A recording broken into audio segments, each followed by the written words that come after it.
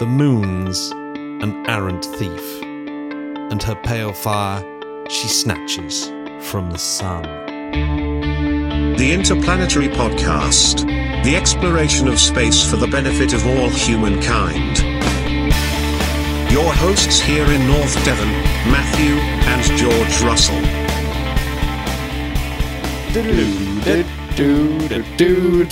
Oh yeah, Baby Shakespeare.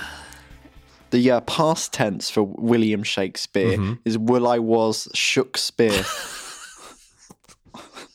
Right, is that actually correct? Would I was Shakespeare. Would I was Shakespeare. That's good to know. I'm not especially good for those studying A-level English. Not this is more basic English, More basic English, okay. Understanding past tense. So obviously the podcast isn't going to be about William Shakespeare. We've decided to do a moon special. A lunar episode or a moonly episode. A moonly episode or a Selenian episode. Yeah, Selenian, or you can also call it Cynthian. A Cynthian episode. Yeah, beautiful. Yeah. There's so many adjectives that can be used. Well, describe something that pretends to the moon. Well, that's because the moon is undoubtedly definitely one of the biggest cultural influences. Yeah, no matter where you are on Earth, you can always look up and see it. Yeah, and not only that, of course, it governs so many things like farming, hunting, cycles of certain animals, the way that they behave, etc., etc. So yeah, big time. It's and of course the months are based on the lunar cycle. Well, yeah, at least in the Islamic world and other parts of the world, especially in like Asia and eastern places, they use the moon as the the lunar calendar. Yeah, indeed. Go on then, George. Tell me a few facts about the moon, if you dare.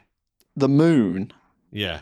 Just some your normal facts, like how big is it? Not fun facts. Not fun facts, just normal facts. So, like, how far away is it from the Earth? Well, it varies. So, on its highest point, it's 362,000 kilometers, or 363,000 kilometers from the Earth's center.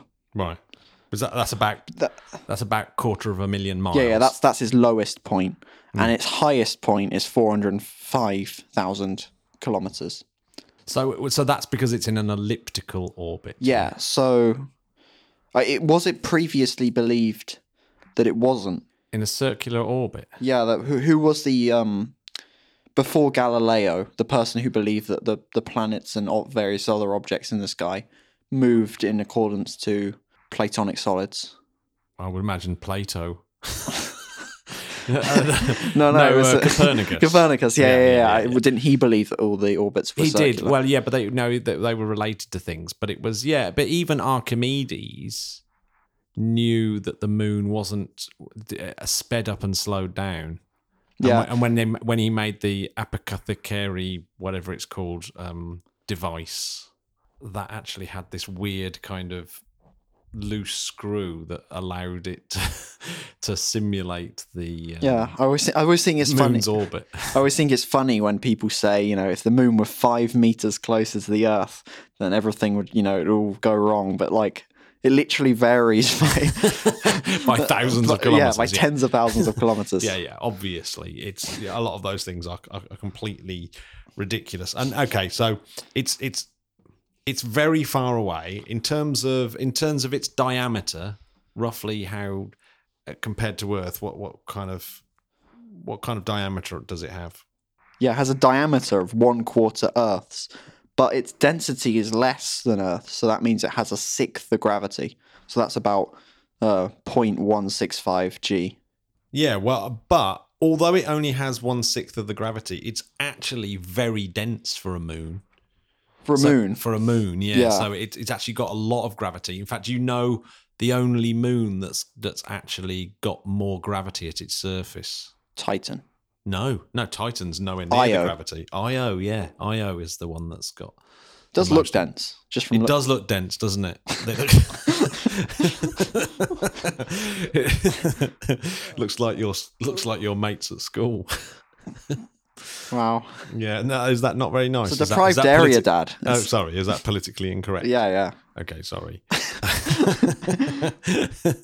So yes, it's considered a planetary mass object, a PMO, Okay. Yeah. which is defined how planetary mass object. What makes something a planetary mass object? Is it by any chance something which has a mass comparable to that of a planet? No, it's not. It's not. It's something that can make itself spherical under its own mass. So Phobos isn't one of these things.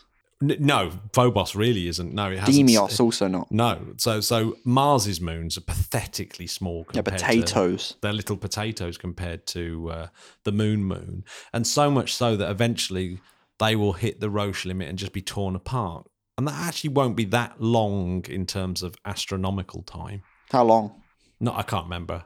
It's hundreds of thousands of years, if not millions of years, but soon. So only like the length of human history. Yeah, something like that. So, and they will be turned into a ring system, a pathetic ring system. Like a very thin sort of. Yeah, but in actual fact, I've talked about this before on the podcast. The moon could eventually become a ring system around Earth If it got low enough. Yeah, so it's drifting away from Earth, but eventually it'll start falling back down towards Earth. Because it's because once if it's close enough, tidal forces can just completely rip it apart. So that's known as the Roche limit. So as it goes past a certain point, and then tidal forces will just rip the moon apart as it gets closer.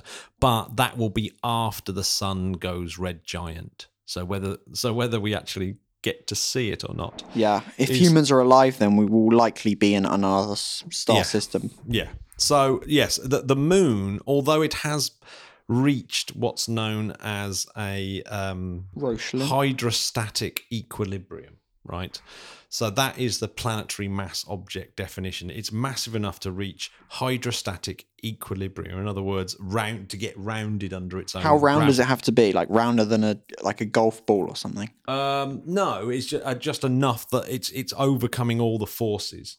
Like obviously, it's easier for a liquidy planet.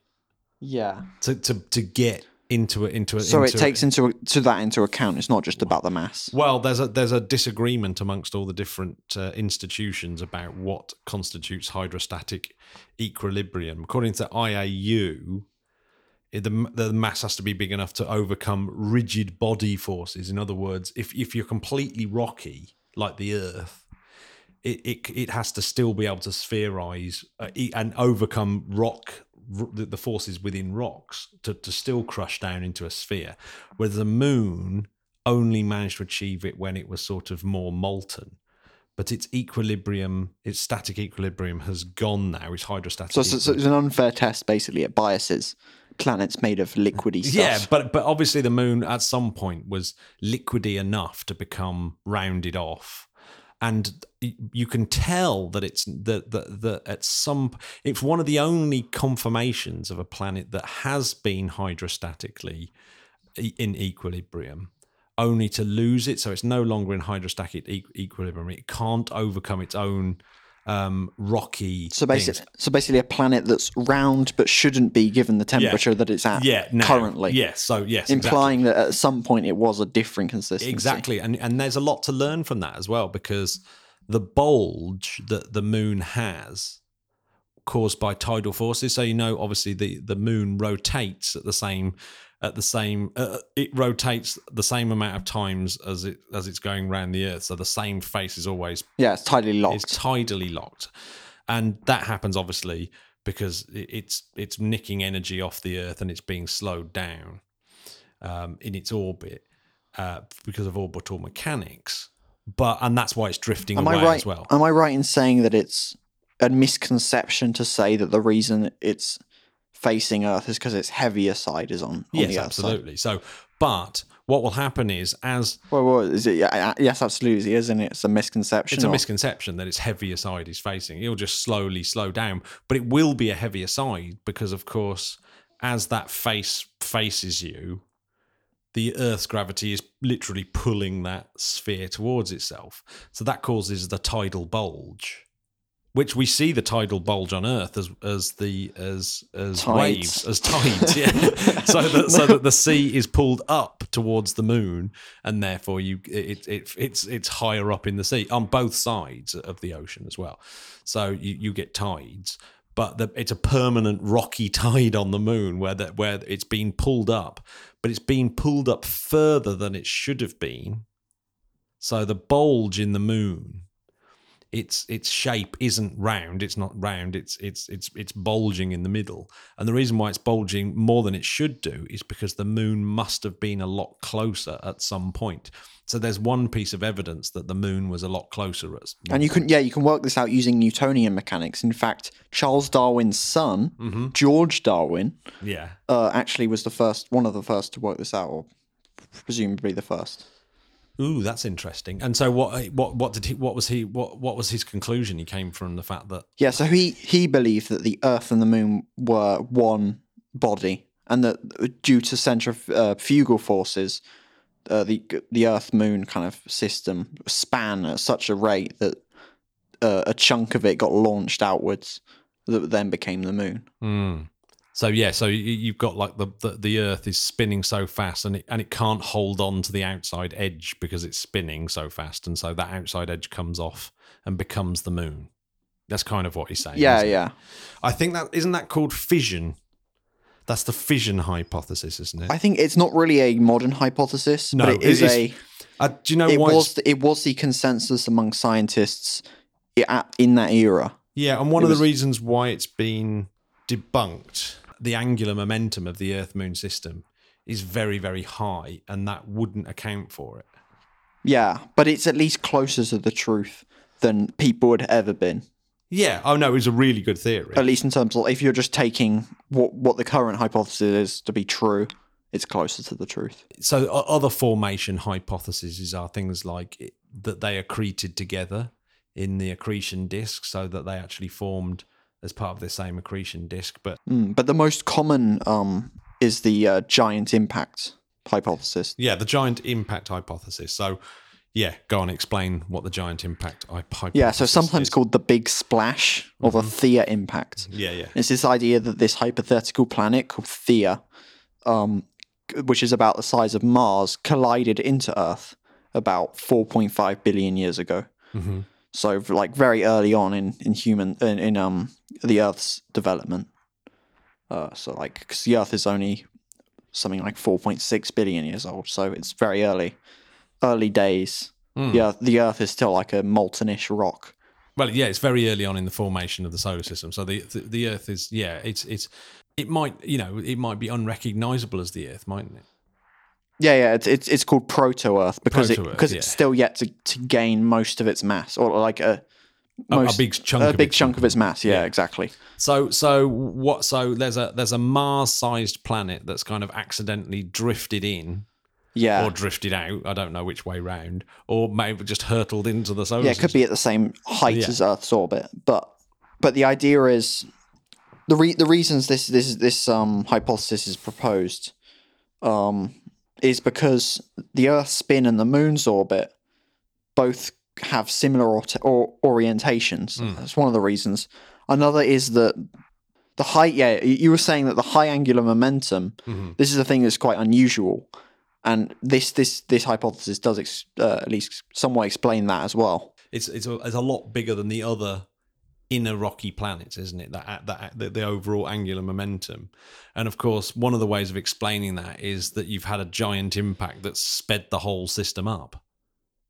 So you've got this, you've got this amount of energy that's come in, and that has supplied this excess momentum. The way that the moon is sort of made shows that it was molten at one point, so that the moon had been this like giant molten blob at some point. But it could have only have been caused by a very, very energetic process, like a massive collision. And do you know the first person that talked about massive collisions of planets, by the way, is Lord Kelvin. Inventor of the Kelvin system. Yeah, and lots of other things. We've talked about Lord Kelvin a lot on this podcast, but he was, one of the very first people that even suggested the idea of planetary collisions and what that might be like. He didn't come up with this. In fact, it's amazing the great impact hypothesis is a really modern hypothesis as well. There was a conference, get this for the name of the conference, the Origin of the Moon conference. What are they discussing there? The origin of the moon, much like what we're discussing now, and that was held in Hawaii in a place called Kona on October the 13th, October 16, 1984. So this is pretty recent, 1984. And this was the first time that the mega impact hypothesis had sort of come up as a very strong contender, and everyone was starting to take it really seriously. And it wasn't because of any kind of new information that was coming in. It was just purely because of the fact that people had taken the hypothesis serious for a while and had started looking at it and going, oh, wow, this actually kind of really like fits the data. You know, this looks really, really interesting. But here's an interesting thought about that impact. That impact would have been so energetic that Earth, the post-impact Earth, would have behaved like a brown dwarf for about 100 years. So the amount of energy would have been glowing. It's just so hot that it was essentially a star for a bit. Yeah, it would have had an atmosphere of silicate vapor. It was so hot. Yeah. And so it would have had this sort of extended photosphere that was about 2000 Kelvin. And if you'd have been an astronomer in a nearby star system, you would have seen that as a brown dwarf. You would have just thought, "Oh my God, what's going on there?" And so that really hints at a way of maybe providing tests for the theory that you could kind of look out for these kind of short-lived brown dwarfs, which would imply the existence of a similar thing happening. Yeah, exactly. One of my favorite parts about this this model is that it contains what's known as a synestia, which is just a general term for basically a donut planet, essentially. Mm-hmm. So it's it's where you have a really rapidly spinning system of rocks, such that the centrifugal force is more than the gravity of that system. Mm-hmm. So the idea would be directly after the impact, you would have had for thousands of years this like just spinning donut that would be molten donut. A molten donut that would be a mixture of Earth and the Moon. Have you ever been to a fair and accidentally had like a molten donut? One of those ones where the jam inside is so hot it permanently disfigures your mouth. Why are the donuts being heated like that? Oh, because when you're at the fair, you know, like when you go buy them from the bakery, they're cold. But like, so you can get like in like places they will make the donut there in front of you in boiling fat, and then the strawberry jam's inside getting moltenly hot. Yeah, so imagine one of those. That is what the Earth and the Moon. Well, it may have looked like. May have looked like in the giant. That's a sort of extra part of the hypothesis, isn't it? To sort of get rid of some of the things that are a little bit troublesome with the giant impact hypothesis, isn't it? The problem with this synestia is like with the brown dwarfs, like short-lived brown dwarfs. We haven't seen these things occur in other solar systems, which would suggest either they're rare, hard to spot, or they don't exist. Yeah, and of course, one of the big downsides to this theory, one of the things that they're trying that's kind of like it's not a slam dunk, this theory, and one of the big ones is Theia, as it comes in, smashes into the Earth, and a lot of the Earth's mantle should have come off and sort of form the Moon. That's all very good, but there should have been a large chunk of Theia that also came off and would have been in the Moon, and therefore the composition of the Moon and the composition of Earth should be less similar. But when the Apollo astronauts collected rocks and things like that, and they've looked at lunar meteorites and things like that, then the isotope content from both is very, very similar. So which would imply that it isn't an impact, but rather the Moon is just formed completely of matter made from Earth. There's a few ways around it. There's a few ways around this. I guess Theia would have been created roughly in the same way that Earth was. No, this is the point. The likelihoods. So, yeah, this is astronomers have thought about that, and the likelihoods of another planetary body not formed in the area of the Earth, it being of similar composition, is wildly unlikely, because Venus is nothing like the Earth in terms of its composition. Neither's Mars. The isotopes are all completely different. So it's incredibly unlikely that you would see something similar. So surely that's a slam dunk for the hypothesis then.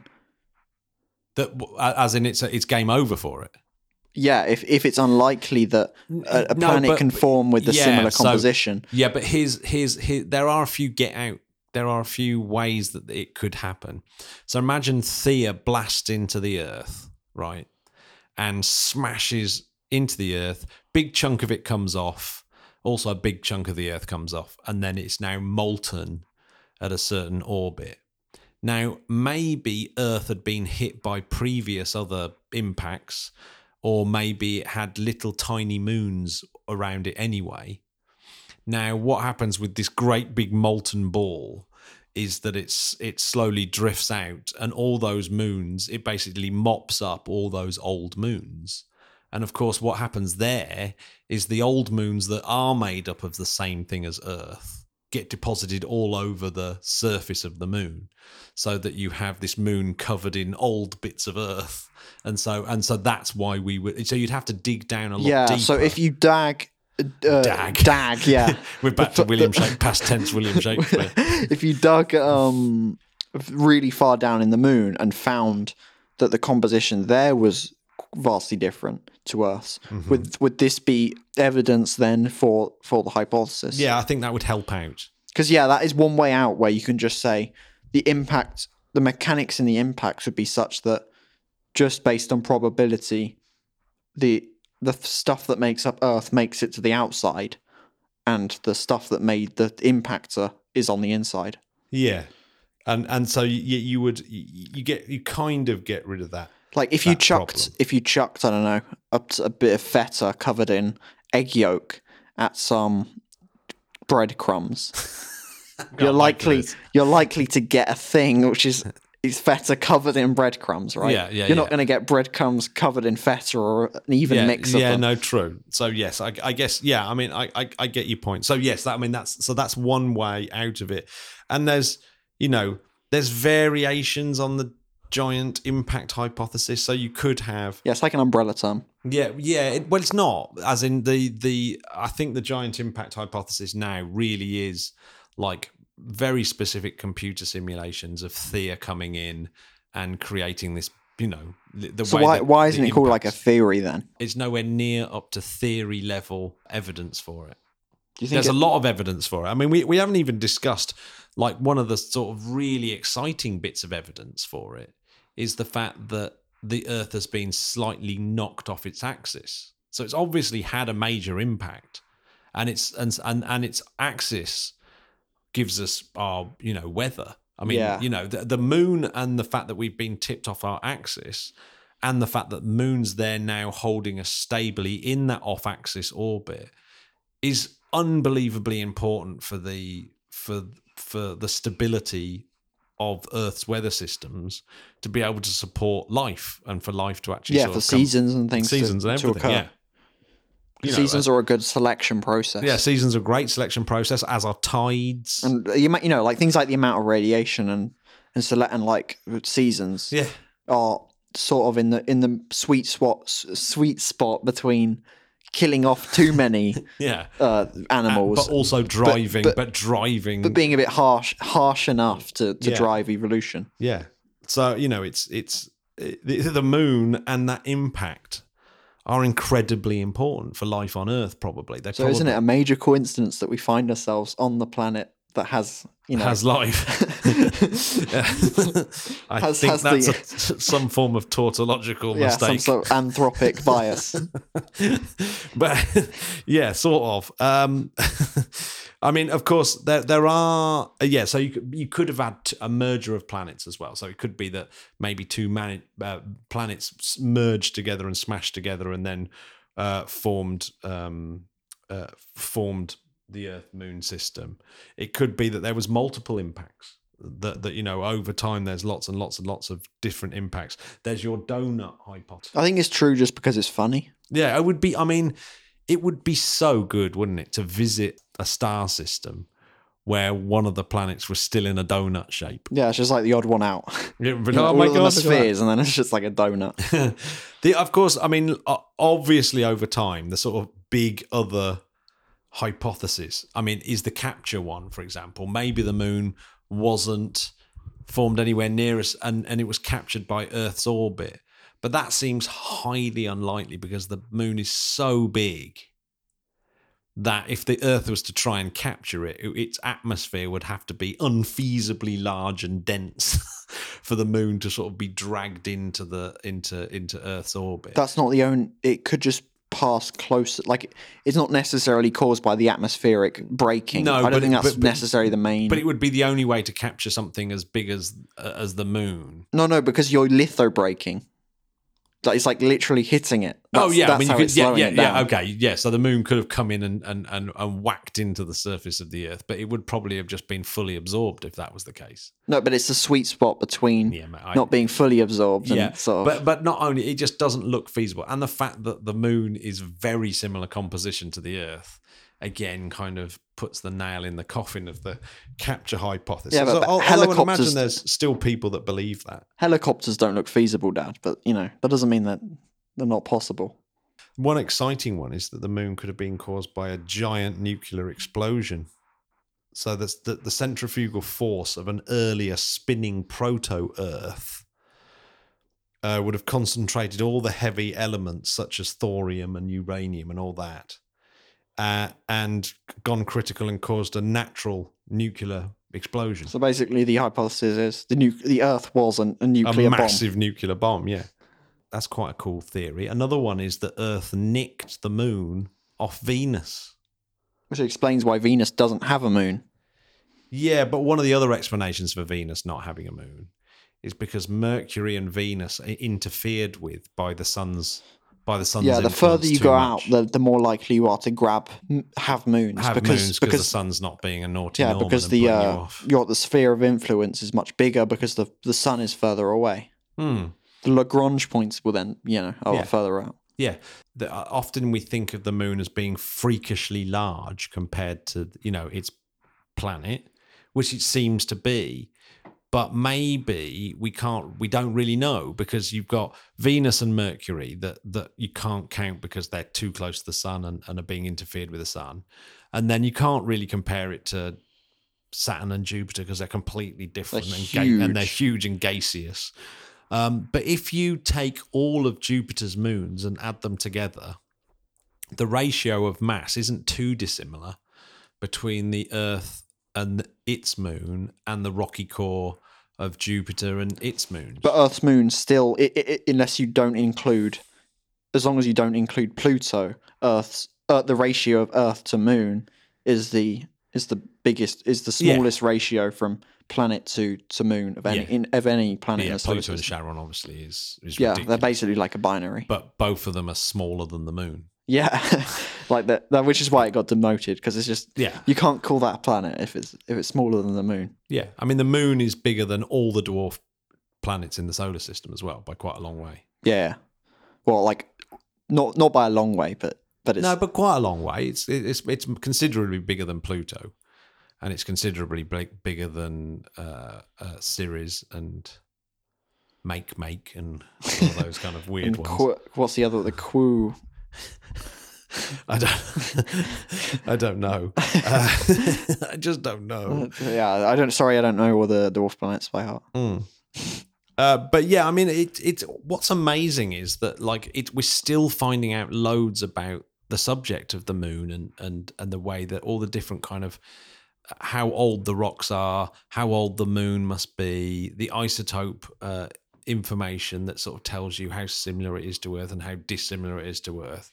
And of course, one of the really exciting things we should talk about, water on the moon is I guess one of the sort of big news stories, isn't it, of the last few years. So when was the water first found on the moon then? It's been hypothesized for a few decades. The Right? The French named the dark patches on the moon as lakes or seas. Well, yeah. So I mean, yeah, the mares and yeah. So it was thought to have at seas. some point it was thought to have seas, yeah, but of course they're just dried up lava beds.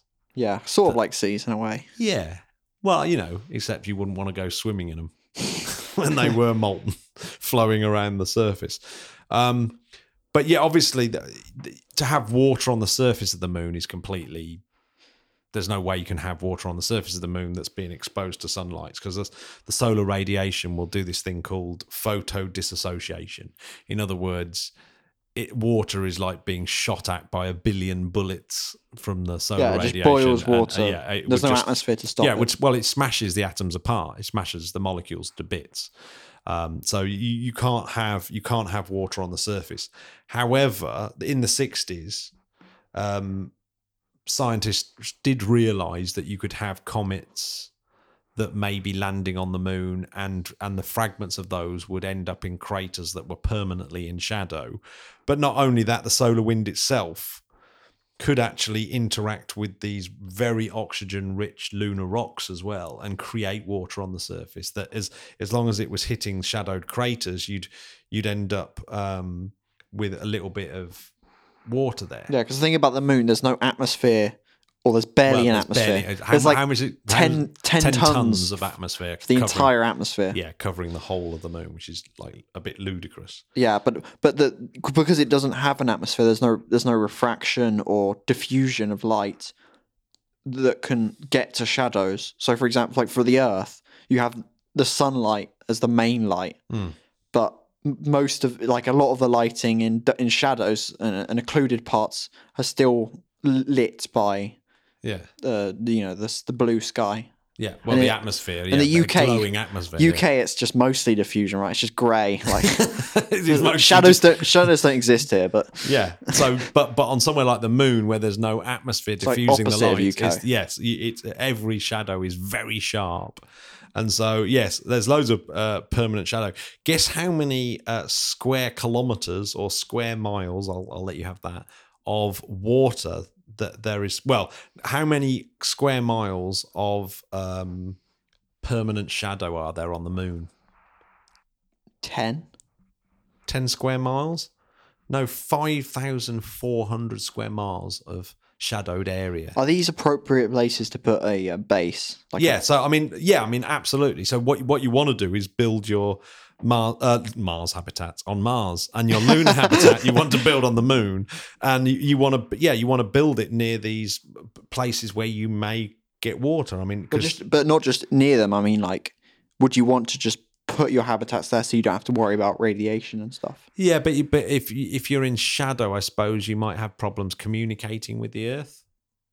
You just put your dish like on a wire, just on the edge. Yeah, of the crater. Yeah, I mean, maybe that would be a good thing, but it would be pitch black as well down there. Remember, but there's been lots of satellites that have space probes, lunar satellites, I suppose, that have gone to check out this water. So Clementine was one, and in 1994. Basically confirmed that there were signatures of water on the lunar surface. Although Arecibo, R.I.P. Arecibo, of course, suggested that it over kind of stated those. But there's been 1998 Lunar Prospector that was finding water. Chandrayaan, the great Indian orbiter from 2008, Chandrayaan-1. Confirm the existence of water ice on the surface. So it's a lot of these spacecraft in recent years have been confirming that there's water on the surface. So in 2020, molecular water was found on the sunlit surface of the moon by things like SOFIA, that telescope that's mounted on a 747. Have they found black superionic ice. I haven't found black superionic ice. 11th state of matter. The 11th or 12th state of matter, yes. How'd you get it again? So you put ice under really high pressure and then fire it with super lasers. Super lasers, yeah. And then you get a new state of matter. Very useful. The only place in the universe where it exists is in a lab. It's in a lab. I don't even know whether it's been made or whether it's just hypothetical. I think you have to make it in order to confirm it's a real state of matter. Mm. The recipe just seems oddly specific for it not to have been done. Mm. Do you know what the name of the sort of bulgy shape of the moon is? I don't know. What is it? A scalene ellipsoid. Could have guessed that. Could you? Yeah. Another really interesting thing is that we know that the moon is drifting away from the Earth because of reflectors put on the surface by Apollo astronauts. But we could. It has been known before then. By Well, there's lots of. You can calculate it using Newtonian mechanics. Yeah, well, there's lots of really there's lots of interlocking jigsaw puzzle pieces of scientific knowledge that keep confirming it, that also help to confirm other bits of scientific knowledge. Yeah, it's definitely true that it's going away, because not only do you have the reflectors on the moon, but you can also calculate it without them. One of my favourite bits of evidence is a very recent piece of evidence where there's these shell-like animals that have been around for millions and millions and millions of years, and they put on a layer of shell every day, and that layer of shell will tell you, just like tree rings, how long the day was. so it'll tell you literally day by day what the weather was like when that animal was alive. I guess the problem with this is you can only know you can only know the length of the days on Earth during the time this animal was alive. No, it's alive now. No, I mean there's this moon Earth impacts happened. Oh yeah, no, it was way before then. Before. Yes, but what it shows is that, maybe a billion years ago, when this thing was around still, this shell-like animal, the days were lots shorter. And the days were a lot shorter because the Earth is spinning faster, and then the moon is then stealing some of that spin to drift its orbit out further and further. It's got like a kind of perpetual gravity assist going on. Yeah, essentially, yeah. And so it's being pushed into a larger and larger orbit by the fact that it's stealing momentum. It's stealing the angular momentum. Yeah, because every time a satellite goes by Earth to get a gravity assist, it's slightly lengthening the day a bit. Yeah, and if you reverse, so if you measure how far it's drifting from the Apollo reflectors, like a centimetre a year or whatever it is, and then reverse that, the data from that exactly matches the fossil record of these shell-like animals, and it's a perfect example. Yeah, so that's like the third data point for how much it's going away, and that's great for scientists where you've got like a really, really solid piece of knowledge, and that every time it's tested, it by anything. Yeah, that's true for a lot of things where you just have like three independent things which all agree with each other. Really agree very strongly with each other, and every time. But what's even more exciting for scientists is when a fourth piece of information comes along, and it's like, this doesn't fit the data at all, and now you've got to find out why. You've got to find out why that is, and I guess that's the same with this. The Great Impact Hypothesis. There's lots of reasons to think that it's right, but there's also some annoying anomalies in there that make you think, maybe it's not right. And that's mainly down to the fact that the composition of Earth and Moon are too similar. It's like, oh damn, they're just a little bit too similar. You'd expect. Yeah, but feta cheese, Dad. It's the feta cheese with breadcrumbs. Yeah, I like it. Did you think you were thinking of feta cheese because of the name of Theta, the Mars-like planet that crashed into? No, that's just like the first thing that came to mind when I was thinking of bread, like breading things. I think it's a Greek delicacy, feta cheese and breadcrumbs. It's Thea, isn't it? Not Theta. Yeah, it's Thea. Theta is a Greek symbol, yeah, Thea. usually denoting angles. The moon, in essence, George, it isn't made of cheese. But it is made of talcum powder. And it's solid. It's not a hollow object where Nazis are hiding inside. But there is an ancient alien civilization that used the moon as a spacecraft, and they made the pyramids. That's just a fact. Oh, is it? Yeah. Oh, no, I'm a little bit confused about all the stuff we've been talking about. So, do you know what the first artificial object to reach the moon was? Was it Russian? It was thing? Russian. It was Russian, yeah. Was it the Sputnik 8? No. It's actually quite a boring name. Luna 2. They should have called it Moonly 2. So that was in 1959. So very early. So What was the first successful hard landing? Or litho break, as I like to call that it. was Luna 2. It can't be both. No, it was the first. No, I'm saying no. I haven't told you when Luna 9 was. Luna 9 was the first soft landing. Oh, right, and that sorry. was 1966. So it took them 7 years to sort of get it right. Mm-hmm. But that's pretty cool, though. In 1959, that is really early, isn't it? That is pretty early as far as technology goes. I mean, they haven't even invented a proper computer then. No. And how many men have been on the moon? 20. 20. No, 14. Oh, close. 12. 12, yeah. 12 moon have been on the men. Yes. Yeah. And yes, and they were the people that brought back the rocks that have helped people understand. But perhaps thousands of tardigrades have been to the moon. Perhaps on that Israeli mission. Billions of viruses and bacteria. Yeah, almost definitely billions of viruses. Perhaps even trillions. Maybe even scabillions. Or I heard some ridiculous fact about viruses. Really? If you got all the viruses on Earth and put them end to end, how far do you think they'd stretch? 7 light years? It is something ridiculous like that. Yeah, I have heard this fact as well. Like, it goes past Alpha Centauri. Yeah, way past. It's ridiculous. It's so far. Also, human DNA is 7% ancient virus that have accumulated over billions of years. Yeah. I'm going to say bye-bye to the Spodcats because that's a long and hard episode to edit. So, bye-bye, Spodcats. Goodbye.